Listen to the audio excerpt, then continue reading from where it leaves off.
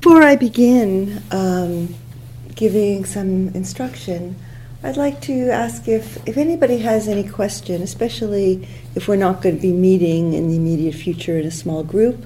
If you have a question then about your practice that would be helpful to bring forward, I'd like to welcome it.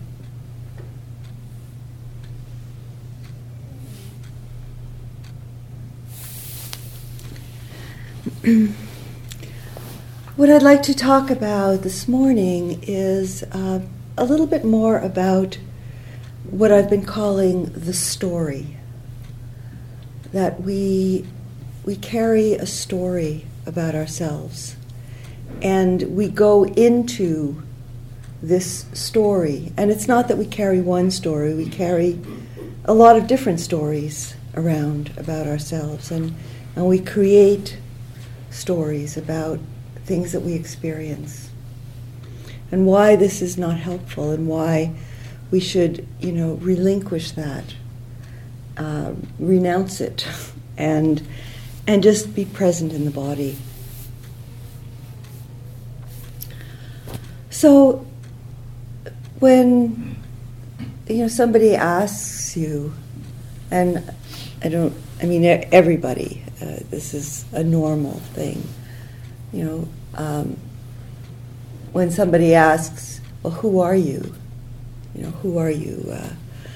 And you, so we may offer a name, which is, our label. And we may say something about our gender. We may talk about something that we do. You say, well, I'm a teacher, or I'm a nurse, or a doctor, or a therapist. We may say, I'm a mother, or a father. We may even say, well, I'm a seeker of truth, a seeker of meaning. But if you say that to yourself, if you say that kind of story to yourself, okay, well, who am I? And then, just take a minute and think, okay, well, I'm this, I'm that. It doesn't really say who you are, does it? It feels kind of just like a label. It's what it really is an activity. It's a role. It's a role.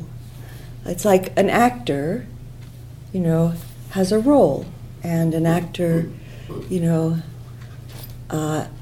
may play many, many different roles. An actor may play the role of Queen Elizabeth, and then she may play the role of, a photographer, a photographer journalist or something like that. So they're activities, they're things that we do, they're ways that we interact and connect with Spartan here. Ways that we interact or connect with other people, and but they're not who we are. They're not who we are. They're just a little snapshot, a moment in time. So all the more when we carry labels of things that maybe we experienced in our early lives. Maybe we were kind of lonely as a child, or even neglected, or even abused. When we see ourselves as a kind of a victim, or an outsider, or somebody who is not worthy. If we're not really loved and that value expressed in those early formative years, sometimes we we have a story about ourselves that, we're not worthy of being loved. And we carry that story unconsciously around within us. And it shapes how we perceive the world. It shapes how we perceive life. And our perceptions really shape how we experience each moment. Our perceptions are conditioned. And so what we can take in, like even somebody looking at us with love, can we take that in?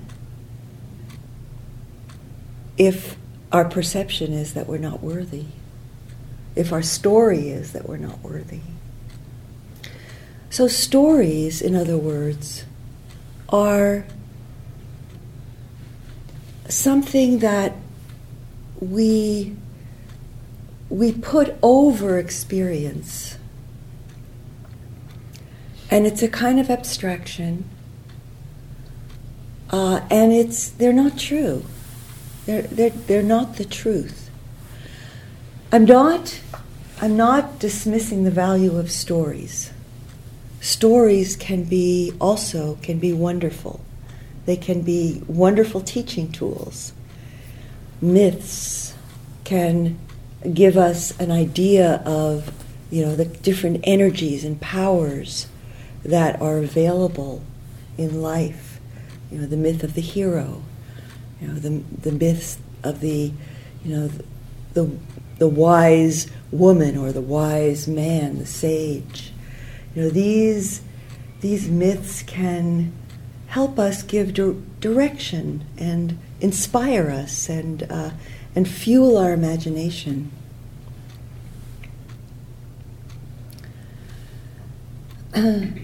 So I'm talking about the stories of self, the stories that we create of self, whether it's victim or outsider or not good enough or even better than everybody. That's another kind of story. I'm better than everybody.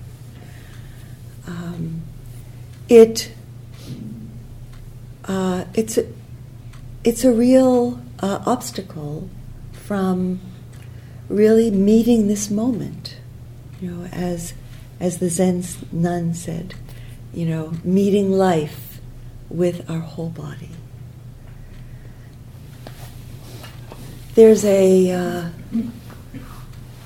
Korean Zen teacher, Seung Sang, who used an expression very curious, which was quite curious, and it, his English was not so great, and he sometimes came out with interesting expressions.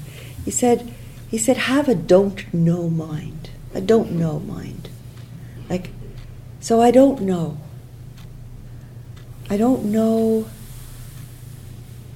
what life is. Life is too big for me to know in a conceptual way. I don't know what life holds. I don't know who I am. Can we be in that not knowing of what this is, what this beingness is? In a way, we can know through presence. Presence in our aliveness, in our beingness, is a kind of knowing which is non-conceptual. It's not a story. It's not concepts. It's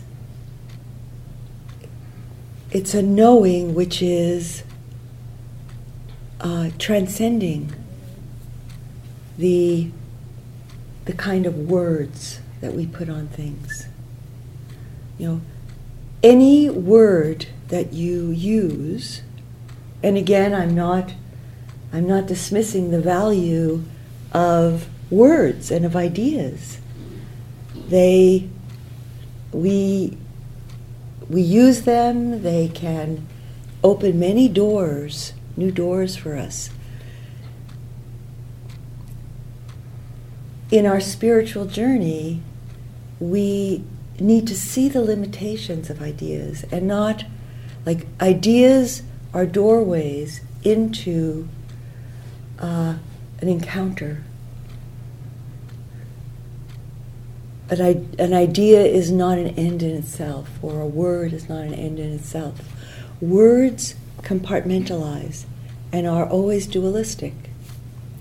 Like, if we have an idea of good and an idea of bad, an idea of beautiful and an idea of ugly.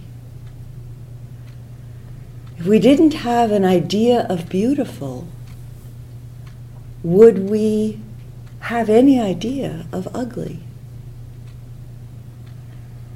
And doesn't it happen sometimes that when we look deeply at something that somebody might have said that's ugly, and we can see that in a strange and interesting way it's beautiful.